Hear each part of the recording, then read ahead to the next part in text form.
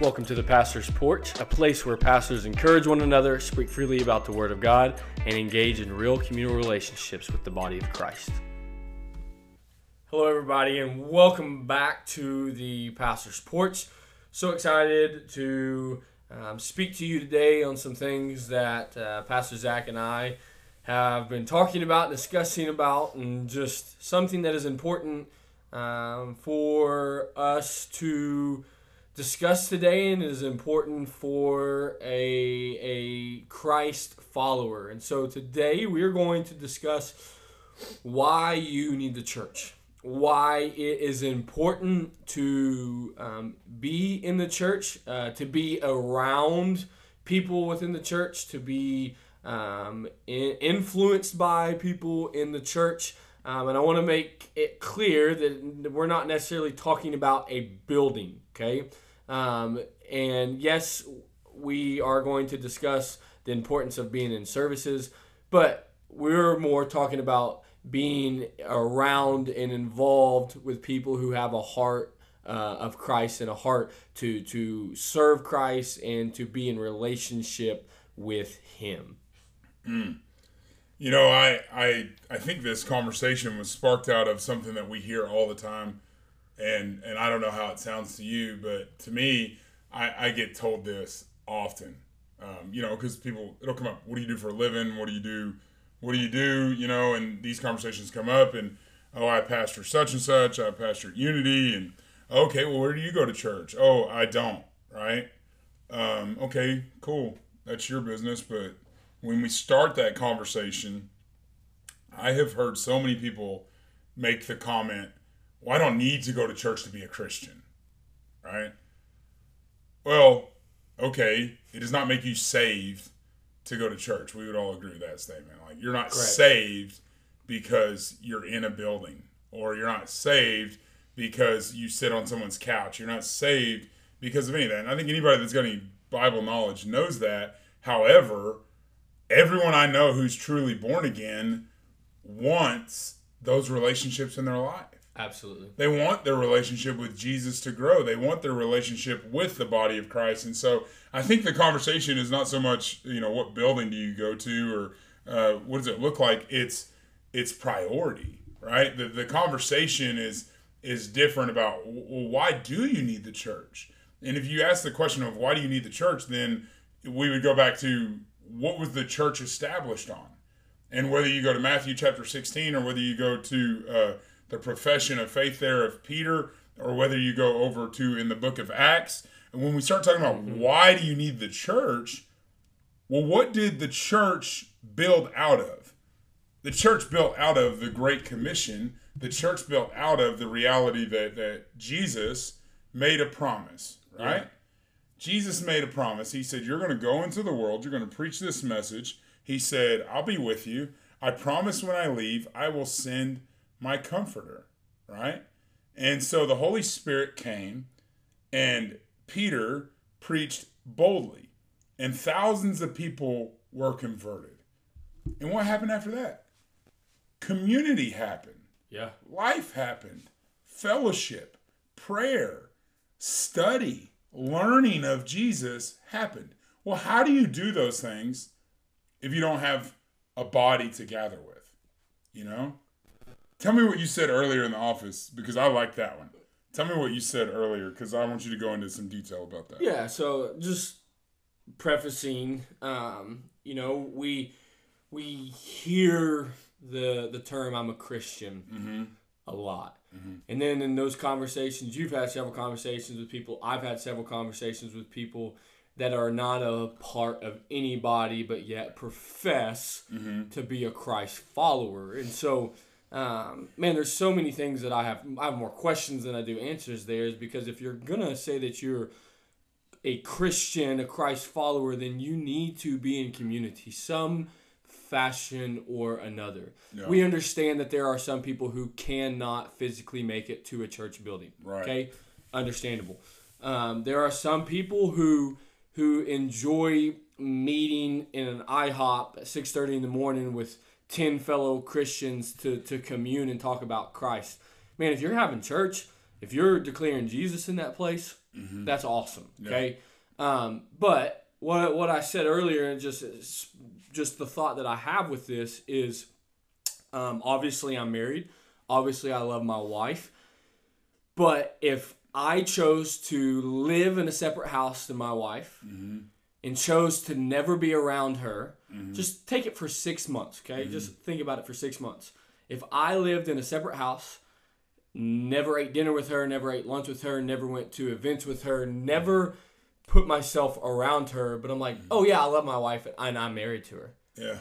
How would people react to that? How would people think about that? And here's the reality is if I moved away from my wife for 6 months and told people I was still married and told people I was in a happy relationship and I loved her, people would start to question some things, right? It's just a reality because I am not communing with her. I am not really in relationship with her if I'm not being around her, if I'm not investing my time with her, if I am not growing with her. But yet we use that same example in the body of Christ by saying, oh yeah, we're a Christian, but yet we don't invest our time. We don't read our word. We don't commune with others. We don't have unity with each other. And here's the reality. Like, I use my marriage as an example because the Bible is pretty clear that the church is the bride of Christ. Right. Very clear on that. And so for us to say, yeah, I'm a Christian, but am not involved in anything Christ-like, it is just that example by saying you are married, but you're living in separate houses, living separate lives, and never having relationship with one another. It's not going to last. And so it's the importance of this conversation today is just to show that when you have a relationship with Jesus, you become the bride of Christ as the church. And to fully walk out that marriage, you have to invest time. You have to spend time together. And so it's truly important for growth and for relationship. You know, I tell people all the time, when COVID was bad for a lot of people, COVID was one of the best things that happened for my wife and I. Because our entire dating, our entire engagement and everything was away from each other. I was in college in Oklahoma and living in Oklahoma. She was living in Arkansas, working in Arkansas, but going to college in Missouri. Right. And so we were never really together. Well, COVID hit, and that's all we had to be was together. And it was one of the most beautiful things for our relationship because we were able to spend time with one another. Well, that's the same way it is to be in our relationship with Jesus and as a Christ follower, is that we need to spend time so that the relationship of the Lord teaching us things and us learning things about the Lord can be established. Well, let's go backwards and go forwards because, yes, it's all true, it's all good, but think about this. On the simplest terms, if you said you moved into a separate house from your wife, and you didn't commune with her, you didn't eat with her, you didn't have any time with her. I was just thinking the whole time you were talking about that, I was just thinking that who would you confuse, right? Because in your mind, you are still married, okay? Yeah. But who would confuse is the people around you. That's the truth. And so you would confuse your neighbor, right? In the context of how we live in our subdivisions and our cities and our, the areas that we live, you would confuse your neighbor. Yeah. Well, if you claim to be devoted to Jesus, yet you have no time for Jesus, not only have you neglected your worship, I mean, the Bible's clear, don't forsake. I mean, here in Hebrews 10, it's for clear, for very clear for us to see that we're not to forsake the assembling of ourselves, as some do, but we should exhort one another, right? Well, if you're not gathering in that devotion and that communion and everything that you talked about, you have now created confusion in your neighbor. Because your neighbor was seeing you gather, your neighbor was seeing you together, your neighbor was seeing you play in the front yard or yard work together, or your neighbor was exchanging pleasantries with you and all of these things, and then all of a sudden your neighbor just doesn't see you anymore together. And the neighbor says, I wonder what happened to T and Courtney. I wonder what happened to this. And I think what we forget is that sometimes our actions, and because it's not religion, right? It's Correct. I'm not making this a religious thing. However, we'll get into the second half of this conversation. How could you ever encourage, exhort? How could you ever equip? How could you ever become equipped? How could you ever learn to pray and carry one another's burdens? And I'm just afraid that we have turned our culture into this. You can get out of God what you want on YouTube and on social media or on these podcasts, and that's my church, but that was never intended. No. That wasn't the intent of it. Like, praise God if you can listen to somebody somewhere, but you need a pastor. Absolutely. Stephen Furtick ain't coming to the hospital to visit your kid if he's sick. It's not going to happen. Now, unless Stephen Furtick's your pastor and you're a part of his life and his ministry, whatever the TD Jakes ain't coming to visit you when you're sick. Well, he's also not going to be a deacon in your church. He's also not going to be an elder in your church. And so I think we've gotten so tied into these type of pastors, and I'm sure they have people in their life they do go visit, and I'm sure they have all those relationships, but they're not going to be with you. When you have a need, when the scripture talks about bearing one another's burdens. Absolutely. And this is, I may get off on my tangent here in just a minute. Social media is not going to bear that burden. People get so into this fake world, this phony world where they think, well, I said it on Facebook. Okay, just because you say something on Facebook doesn't mean anybody knows it. And that's a whole nother conversation for another day about those kind of things. But the reality is this. You and I were designed for relationship. Yeah, I mean, just looking at all of the stories from the Old Testament through the New Testament, the disciples, you look at all of it, was community. Yeah. Jesus was in community all the time. Intentionally. Different Jesus levels. Went into house after house, village after village, town after town, wanting community. Yeah. Wanting relationship. Yeah. And I mean, me personally, when I read the Bible from front to back, that's something that just stands out to me. Yeah. I don't know how you can get away from that. And there's never in the Bible, to my knowledge, does it ever talk about isolation. Yeah. Well, and that's something I was reading one time. I was doing a study on the enemy, and I was reading about how, the scripture that says, I think it's 1 Peter 5:8, that talks about him walking as a roaring lion, seeking whom he may devour. Correct. Now, I say this all the time. It's 1 Peter 5:8, I believe. It is 1 Peter 5:8. The thing I say all the time is I'm just a simple guy, right? And this is what I know. I have never hunted a wildebeest or a Cape buffalo. I have never walked on the continent of Africa and seen a lion hunting, okay? But I've watched enough National Geographic and Discovery Channel when I was a kid to know this. They never went to the middle of the herd. Mm-mm. They never went to the strong. They never went to the leader of the pack, so to speak, the leader of the herd. But you know what they looked for?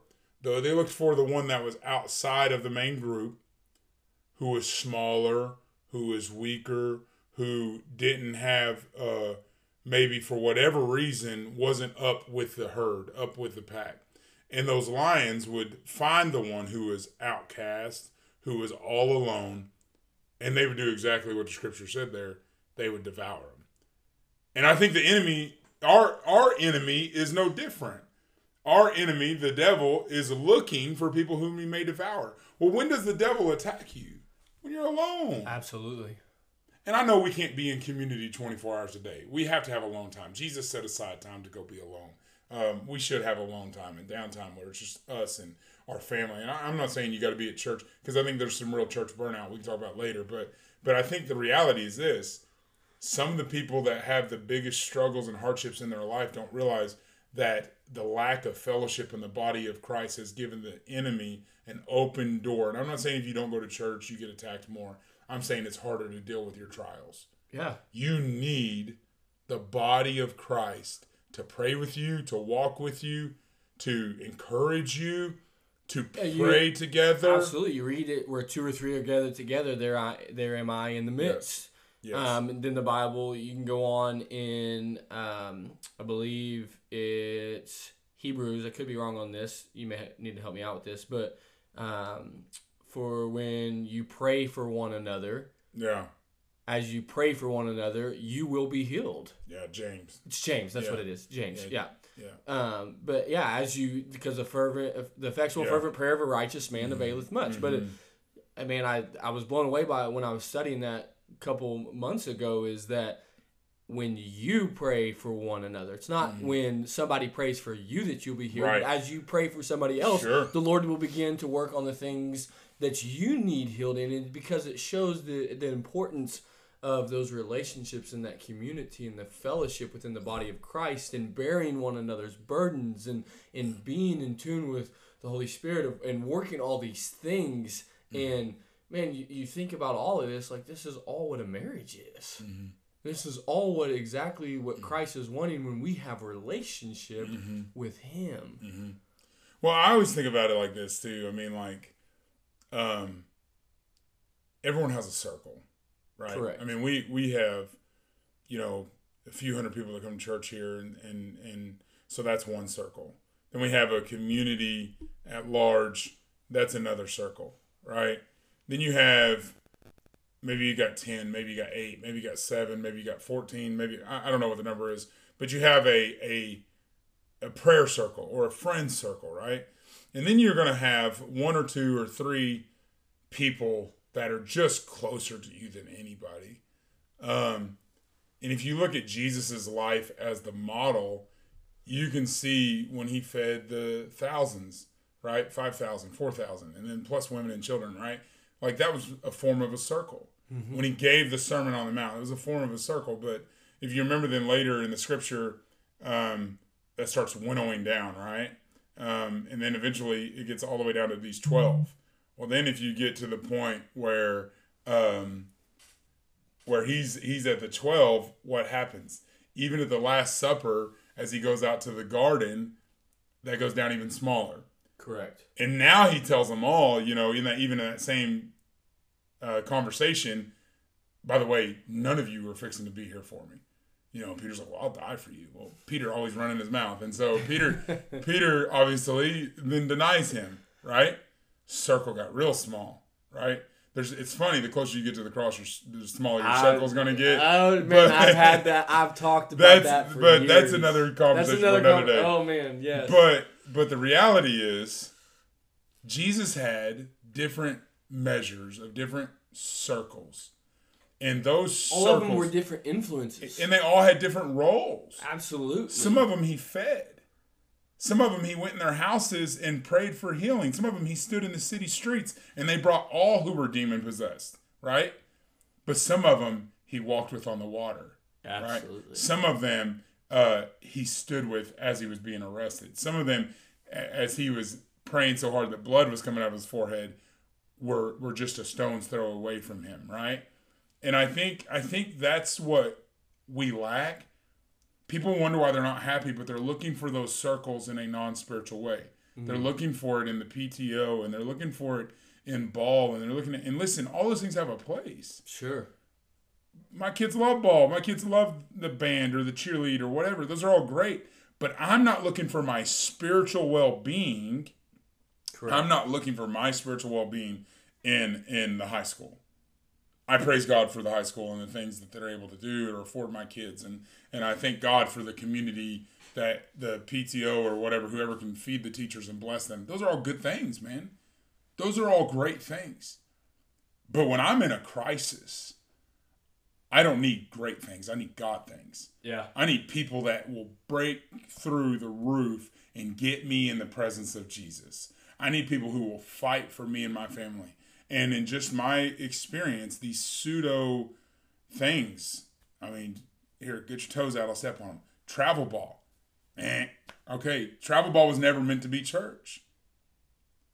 And I'm just telling you, as somebody that's raising kids and watching it, I've watched what I know as travel ball destroy homes. Absolutely. Well, baseball's not a bad thing. Softball's not a bad thing, right?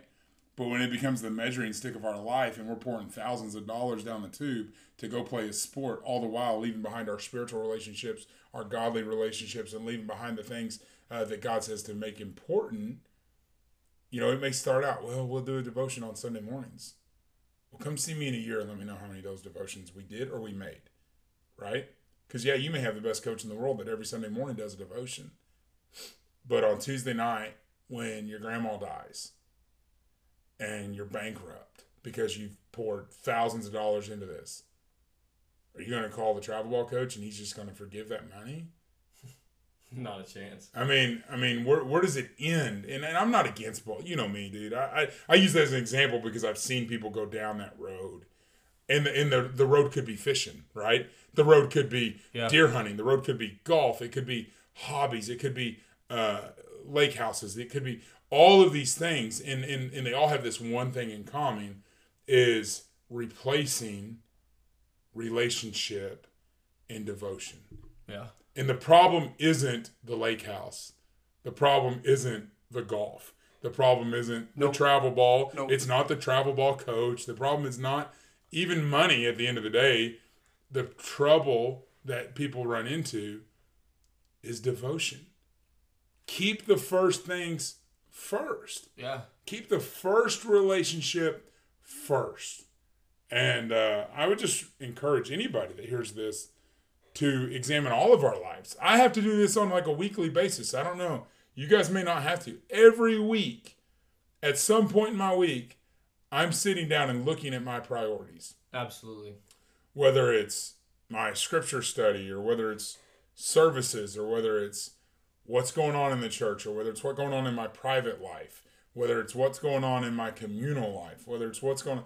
And maybe you guys can go months without that. But I kind of every week have to say, okay, this is my first priority. This is what I need to accomplish. This is what I would like to accomplish. I mean, there's things I would like to do, you know. Mm-hmm. I mean, there's some Wednesday nights I'd be like, I'm just sit on the couch, man. I'm tired. I know that's like not cool to say or whatever as a pastor. I don't think that's an ungodly thought. I think we are a tired society. We exhaust ourselves. Well, but to me, it's more important to be here. Correct. And on the flip side of things, you're absolutely right in all of those. But on the flip side of the things, we can get a wrong perspective by saying that if the doors are open to the church, you have to be there. Understand. Yeah. Because that becomes the religious side of things. Then people ain't happy either. You're exactly right. Yeah. Is because They're cranky. You're making expectations for people.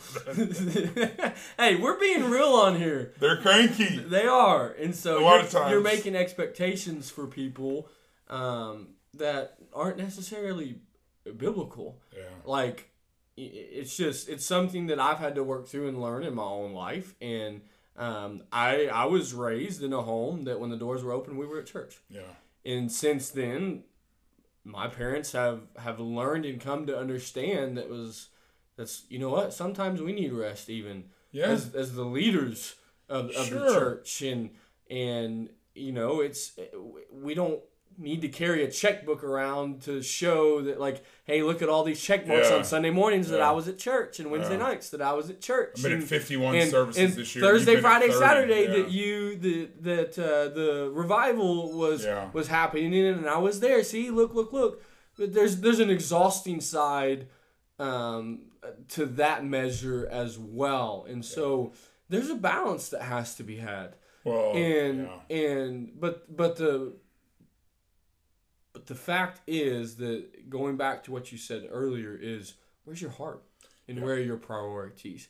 And for those that say, well, I don't need church and I can do this at home, probably not entirely true. Yeah. And for those that say, well, church is every time the doors are open, you have to be there, probably not entirely true either. Mm-hmm. And so there's happy mediums, and And our heart in this conversation is not to necessarily condone or convict you for if you're on one side or the other, but it's simply for us to help you be aware that you need the body of Christ, you need relationship and community with Jesus, and you need time to rest.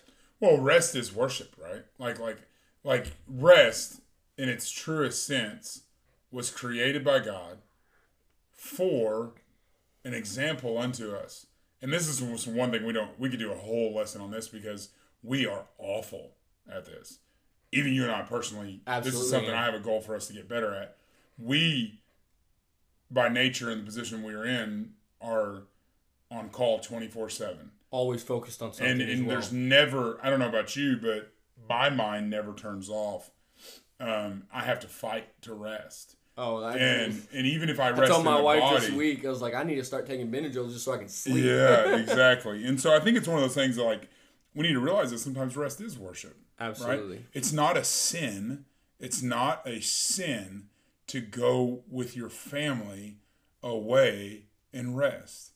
It's not a sin to go with your family and go to the lake. It's not a sin to go with your family and go on a vacation. It's not a sin to go out and because you work till 6, 7 o'clock at night and revival down the road or revival here starts at 7 and you didn't make revival because you had to cook your pork and beans or whatever it is you eat.